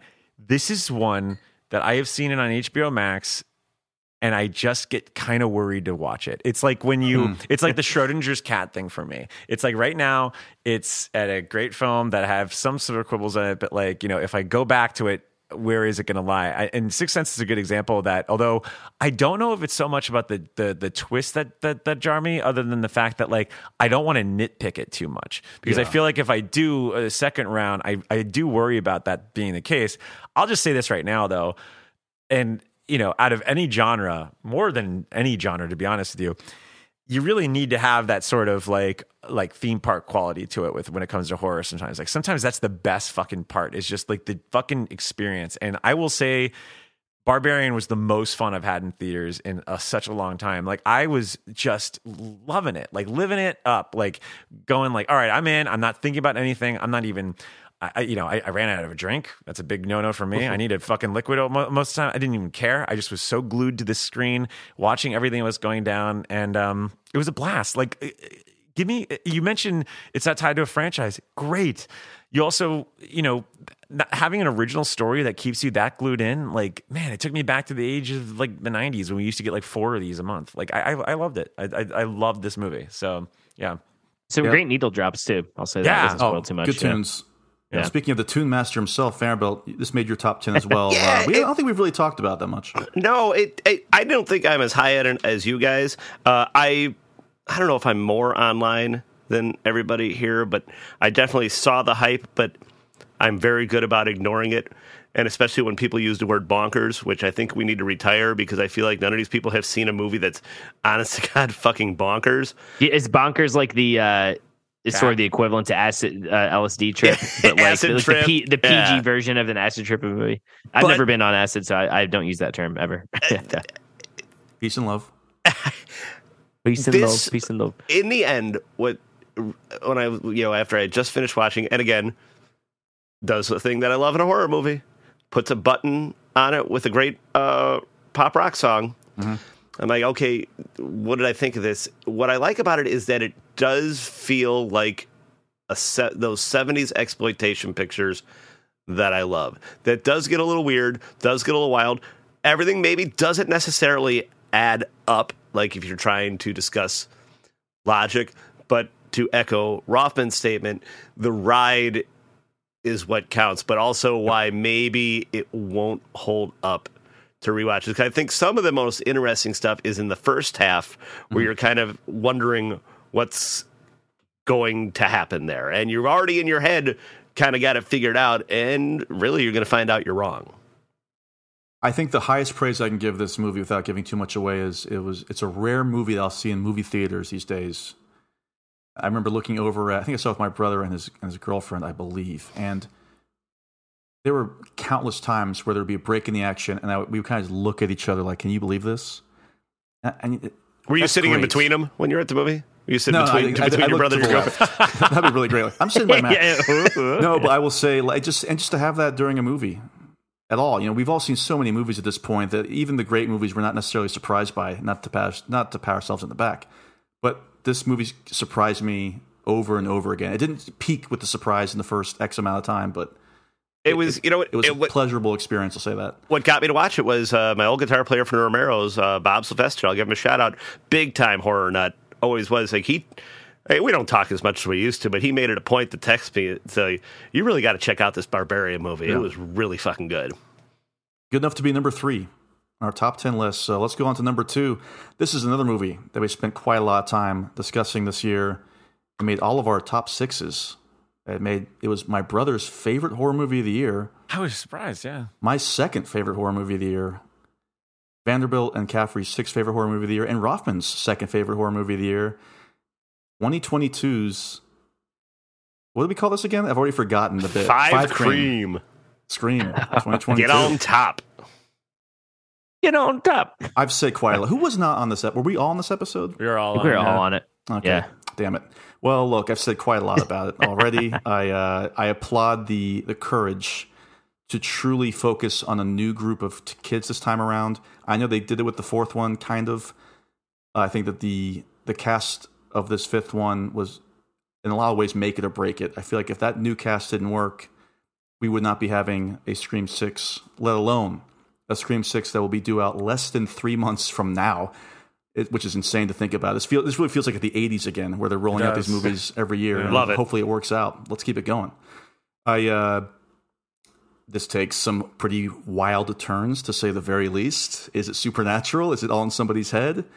I think it's supernatural, and I'm really looking forward to seeing what they do with this franchise in New York. I think that they handled the old characters pretty well, but again, it was a great example of when that original trio was not on the screen, I wasn't waiting for them to come back. Yeah. And I think that's high praise for a franchise that's been around for over 25 years now. So that's my high praise for Scream. I haven't even rewatched it. No. I'm going to rewatch it right before I see Scream 6. I think we put it on. It's great. I think we put it on at the bar once. And I was half-assed paying attention, but definitely... Oh, I think Ashley was watching because I had to make it a point to watch the end when my favorite part... I mean, look, if you're listening to the show and you haven't seen it yet, when Force Ghost Billy Loomis just gives her the nod like, yes. murder that man. What a pleasant surprise. It was. This movie was. Right? I don't think we weren't as negative about it as like Halloween Ends coming up. No. But truly just a pleasant time in the movies. And once again... ends with a button with a great rock song that tuned by Salem. I was going to say, I love that fucking song. I love that great. song. And Rothman, it's you had this at number 2 as well, Rothman, so go ahead. Yeah, I mean, I said it on the episode, I think, but for me, it was not a fun time at movies. I saw it in hell. Oh yeah, did you talk about the theater on the episode? Totally. And what was the joke you saw that the abandoned theater from Dead Silence? Yeah, it was something like that. Like it was just a shit show, and it turned out that it didn't even matter once the movie started because I was just so enthralled by it. Original characters are great. I think the big smoking gun is the fact that they managed to nab the first real genuine celebrity we've had in a few years, maybe since Zendaya, which is Jenna Ortega. Like, yes, I argued it, I think on the Losers Club episode, maybe, but I was saying I would argue now that Jenna Ortega going into Scream 6 is bigger than bigger than Neve Campbell was back in. I would agree. I'm not saying that this is going to necessarily be a better movie, but Jenna Ortega right now is more famous worldwide than Neve Campbell has ever been. And she's phenomenal. They got lucky with that. Yeah. She's great. She's phenomenal. Like she's phenomenal in this, which is the clever switch of actually making her survive the opening was fucking great. I can't even imagine the shoot yourself in the foot if they actually would have killed her in the opening because she's just so huge now. But then to do X, and then also Wednesday, which is really fucking great. Also, like I'm really excited to see her more. I'm really hoping to God that she doesn't get iced in this next one. But then no way she does. But then you have Melissa Barrera, who's fucking great too. I don't know. I was really surprised that the original characters won me over, which made me think like when was the last time we got that in horror movies? Like, I mean, have we ever really gotten that? I mean, I guess Nightmare on Elm Street. I guess I think the original the Scream trilogy. You cared so much about that cast. Yeah. You know? But I'm talking about in like a reboot within a franchise. Oh yeah, I hear you on that. Well, I think Jurassic World Dominion, like I really cared about those old characters coming back. I just couldn't wait to get them back. You know, you reminded me, Caffrey. I was at CVS yesterday, and I was thinking, like, God, I got to go pick up some things. I got my Robitussin. I got to get some milk. Oh, wait a second. There's a Claire figure with a Dilophosaurus here. I should probably tell Caffrey if I should pick it up for him or not. There's a Jurassic World Legacy collection. Do you want me to get it for you? I'm going to stop by CVS later on the night. I would not be rude and be like, why the fuck did you get me this? But no, you don't need to. It's funny. I'm looking at my desk right now, and look at what's collecting dust. Oh my God. I got you that almost 5 years ago. Oh, man. Is this a Patreon episode, or is this going to the main feed? Oh, main feed. Okay, I can't make my joke. Okay, well, I can't even imagine Jesus, what it would be. Yeah, it wasn't nasty, but what I don't smut were you going to bring no, to... No. Yeah, no, in all seriousness, dinosaur tours are really cool. I would not be offended if anyone got me one, but Look, I was out on that movie. That movie's lucky it's not a true horror movie. In all seriousness, any thoughts on the Scream 2022? Anything else for God's sake? He has so much to say about Jurassic World. We had 2 episodes dedicated to Scream, so I think we're pretty good this year. I love Scream 5. Having said that, Dominion, I'm surprised it wasn't in your top Jesus 10. Christ. Technically a horror movie. Why are you guys still watching those movies? Caffrey I texted Justin S. What'd you text me, Caffrey? He said, I said, does Jurassic World Dominion count? God. What? But I think it's that's more a fair sci-fi. question. That's a fair question, though, because Fangoria always covered the Jurassic Park movies. It's true. Yeah. I'll never forget that 2003 Jurassic Park 3 in the cover of Fangoria. I'll never forget it. I think we had this discussion on another podcast episode. I do think Jurassic World Dominion is worse than the Munsters, if only because it was so easy to get it right. It was so easy. They didn't even get it media. Why the fuck am I talking about this movie? When Jurassic Park 3 was on the cover of Fangoria, did they have Alexander Payne write the article about it? And maybe was it like before maybe get Smith? Joe Johnston. Joe Johnston. Why dinosaurs are important to me? All right, you know what? I have to tell my joke. You're talking about presents. I don't care. Fuck it. My biggest fear every holiday season, and I guess I should warn everybody, is that somebody's going to try and be very nice to me and get me a subscription to Fangoria, and I'm not going to have the heart to tell them that I'm never going to read that magazine. Yeah. Okay. We wish them all the best. Yeah. If you remember this, Fangoria, fun fact, makes an appearance in Friday the 13th Part 3. But 2 different issues, because the cover is different than the article that she's reading. That's right. The Godzilla article, I believe. Yes. Yeah. Okay. Moving along. Somehow, some way, let's talk about our favorite collective movie, horror-wise at the very least, of 2022. This is my favorite. This is Mike Vanderbilt's favorite. This is Mike Rothman's favorite. This is Matt Gerber's third favorite. Dan Caffrey's third favorite. This is pretty much number one with a bullet overall. And that movie is Mike Vanderbilt? Elvis. Elvis, directed by Baz Luhrmann, the director, of course, of Moulin Rouge, and starring, what's his name again? Win Butler? Austin Butler. I mean, you could argue. I think you could argue that problematic. Win Butler, then it's a horror movie. No, yeah, it is a horror movie. You could argue Elvis's life was pretty horrific. I know what I real quick, and I'm just going on because I think it's a funny bit to drag this out before we actually say what the movie is. Although I'm sure people know what the movie is. I didn't know if this is true. I heard that Elvis's autopsy, talking about some body horror here. He was backed up, obviously. That is true. He died on the toilet. Yeah. I heard that. I thought maybe he was in traffic. Yeah, he died a really respectable death in traffic. I heard that his shit was backed up, but it was like white and powdery because he had consumed so many pills. That's probably not true. I don't think that's I've possible, read so many stories about like Elvis. Well, that's the thing about it. And it's what's great about that movie is that it focuses on the legend, because every Elvis story that you've heard, there's 5, 6, 7, 10 different versions from people that were there, from people weren't there. So that's what I liked about that movie, is that it focused on the legend rather than the truth.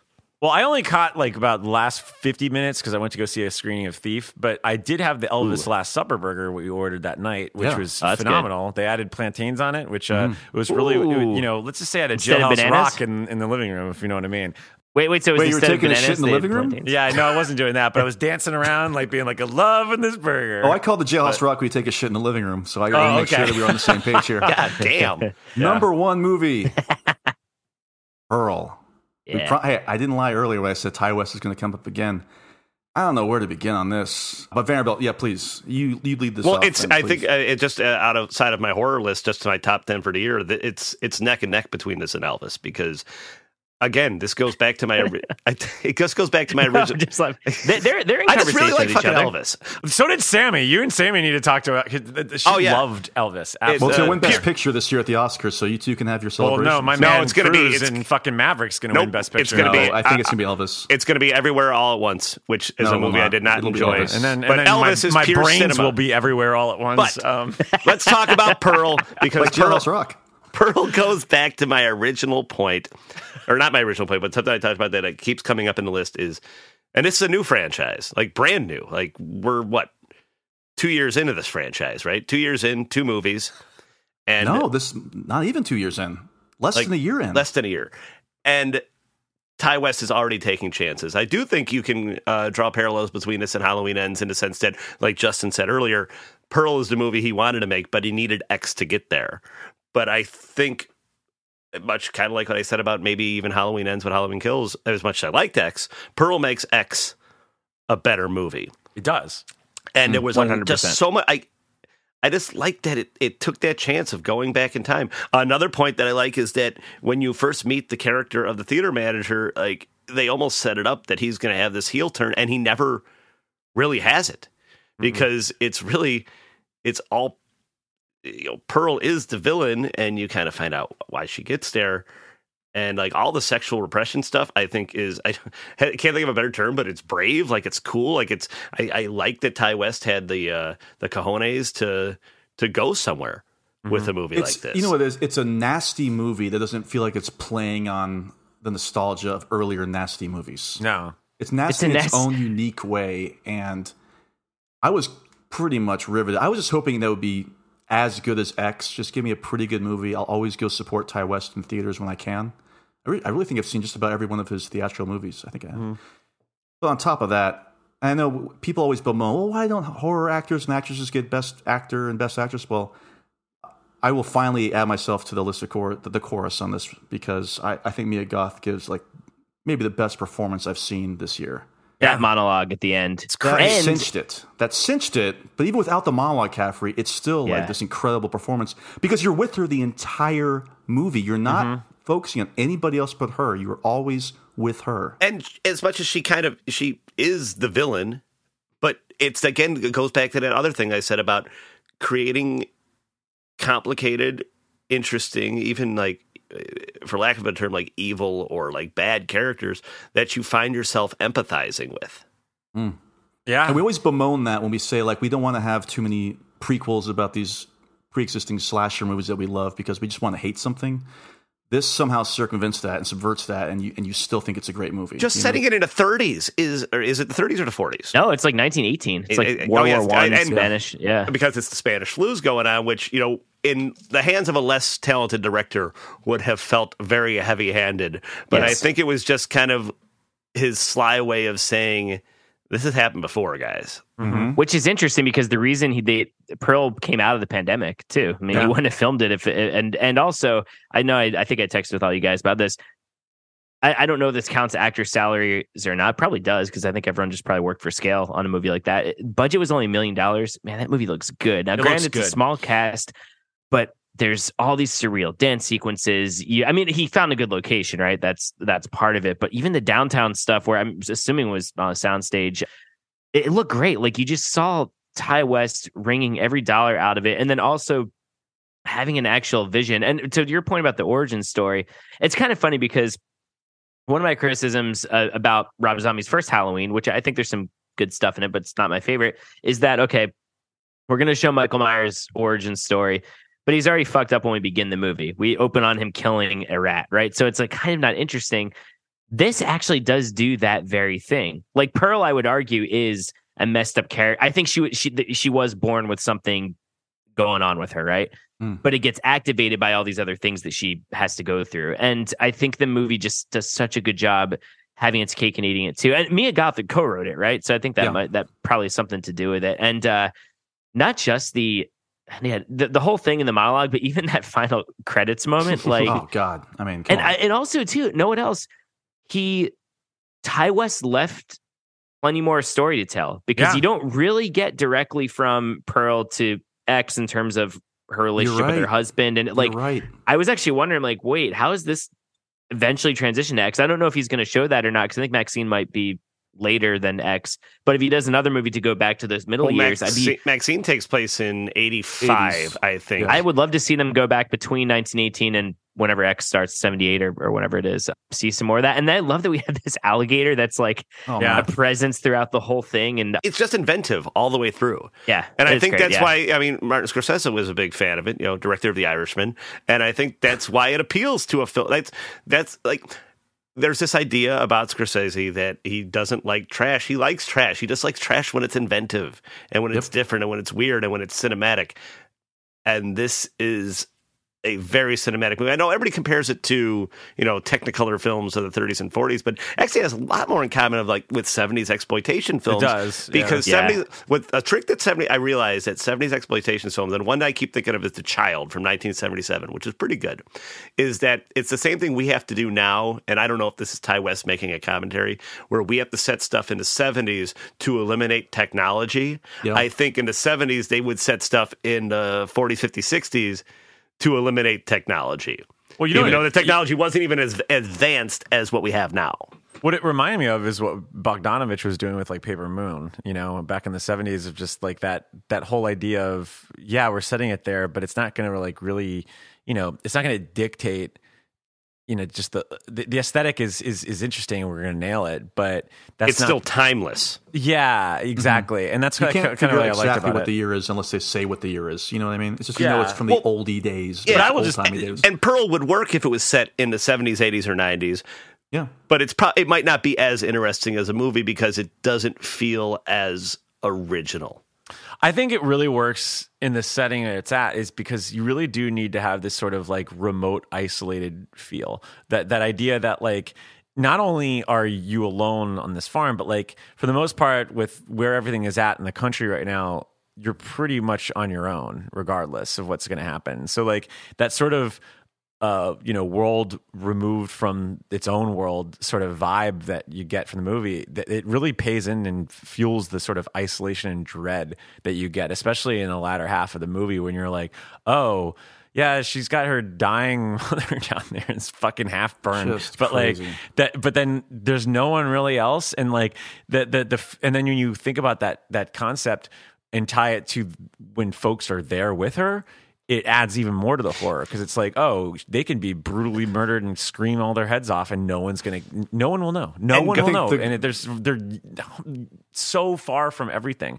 So that part, added a little bit to it as well. But it's the chicken and the egg situation with these two movies that just really is just confounding to me. Where you're just like, because I will argue that I feel like this is the film that he really wanted to make, because this does feel like the next project, the next singular project that really kind of stands out. But then when you think about it as the two-hander, it's just, they really do inform each other in so many ways. Because I wouldn't necessarily say, oh, watch Pearl before X. I was like, no, watch X, then watch Pearl, and then watch X again.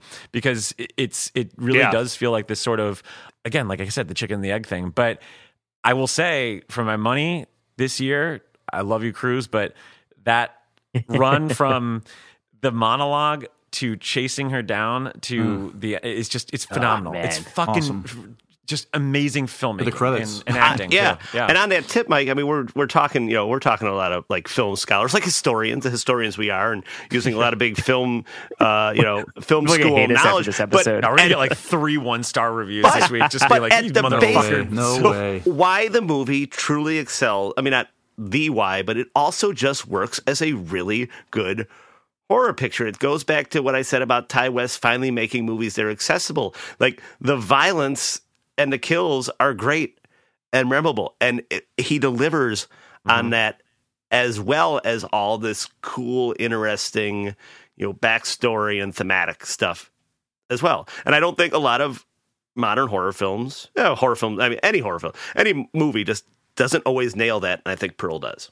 Yeah. Would you guys say that, and once again, I won't spoil what happens, but that last sequence we're talking about, Mike just mentioned, from monologue to chase to end, would you say that maybe outside of It Follows is the best peripheral, slow moving kind of scare? I talked to Losers Club Randall Colburn about this a little bit too.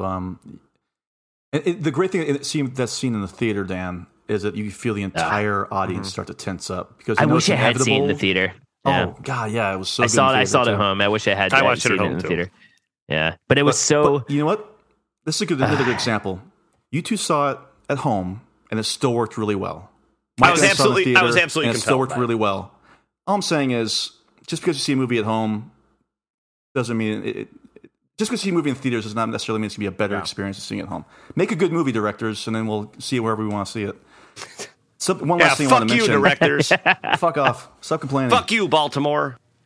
If you watch X and Pearl back to back, they use so many of the same locations, specifically that land that the farm and the farmhouse is on. I don't think he uses the same shots twice, though. I don't think so either. So it's kind of disorienting that way. You forget that it's the same farm. You forget that it's the same house, because it's shot totally differently. And that's just something I appreciated on a technical level. Ty West, I see you. I see what you're doing. I appreciate it. What can I say?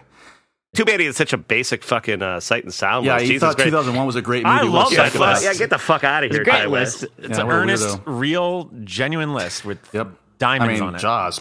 Who likes Jaws? Yeah, fuck you. Fuck you, Ty Chinatown. What a fucking garbage movie. Well, before we sign off, let's recap the top 10. Of course, again, honorable mention 2021, Cry Macho, directed by Clint Eastwood. Number 10, The Menu. Number 9, Bodies, Bodies, Bodies. Number 8, Deadstream. Number 7, Watcher by Dr. Dre. Number 6, X. Tied for 4th, Prey. Tied for 4th, Halloween Ends. God almighty, who knew? Number 3, Barbarian. Number 2, 5 Cream, a.k.a. Scream.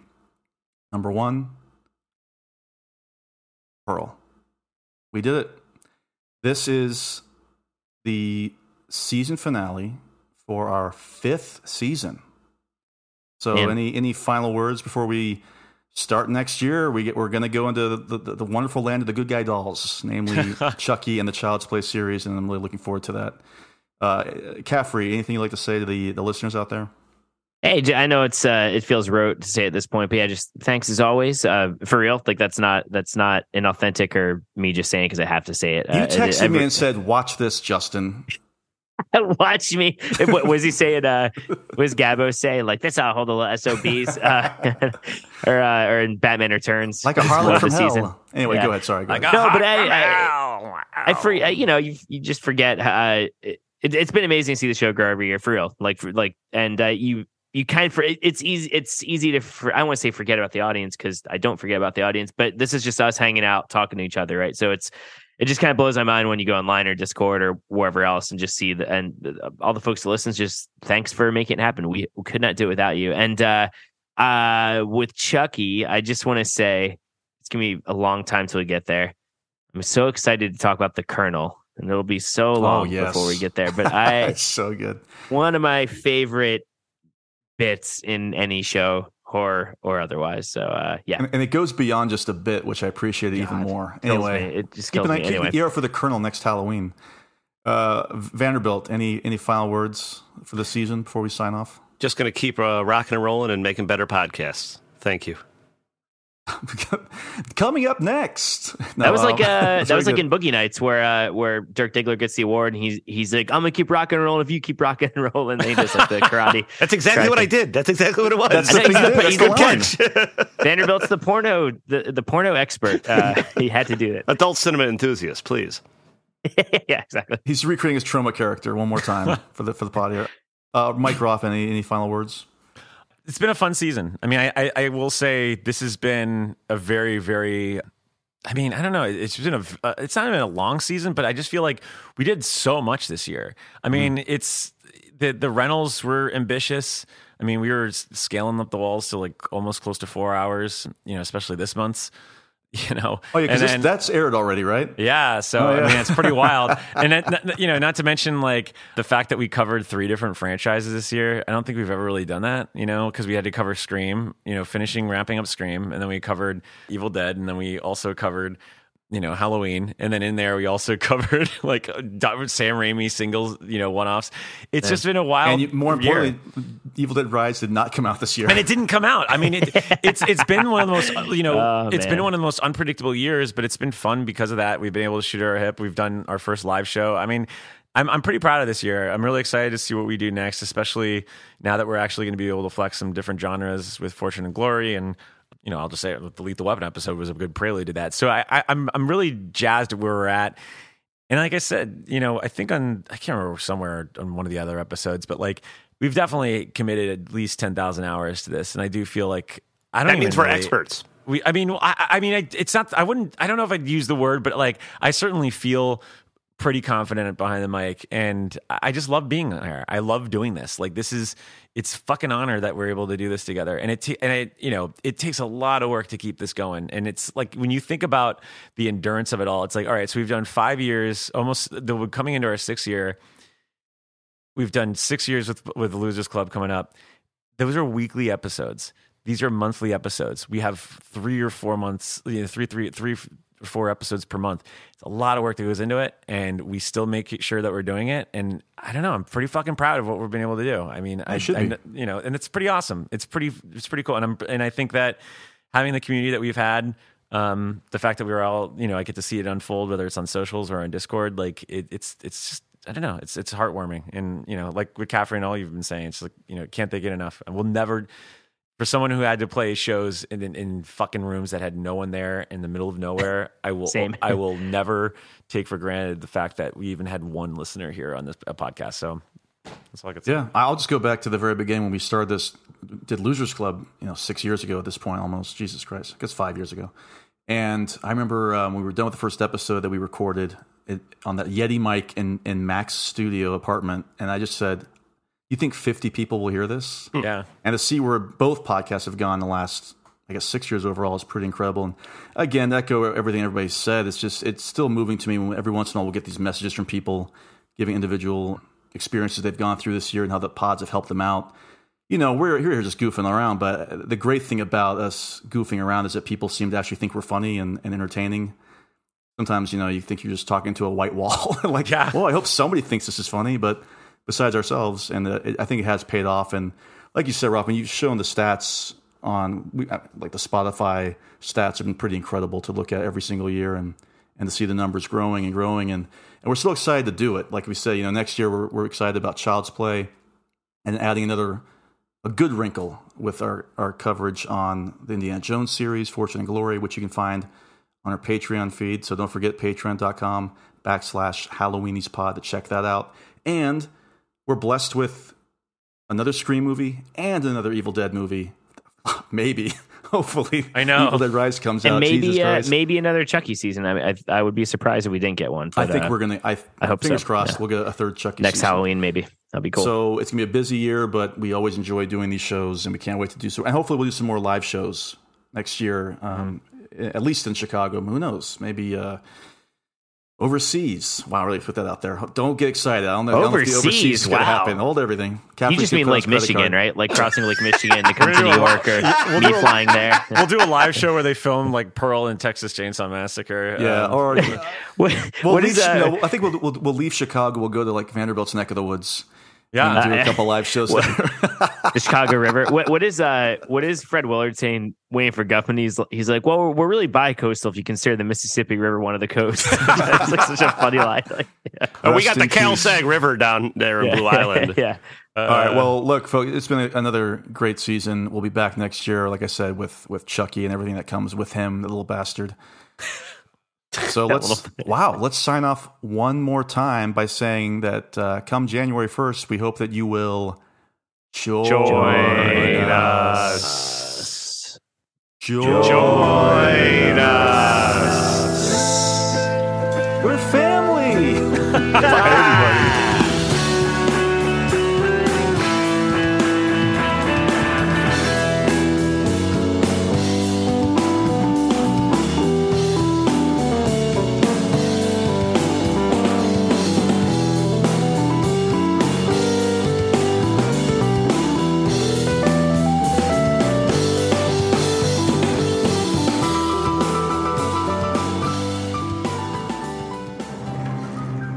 This is the end of our show. For now. We hope you enjoyed this production. If you like our programming, consider searching for other bloody disgusting podcasts, such as Creepy, Horror Queers, The Boo Crew, SCP Archives, Nightlight, Margaret's Garden, and more.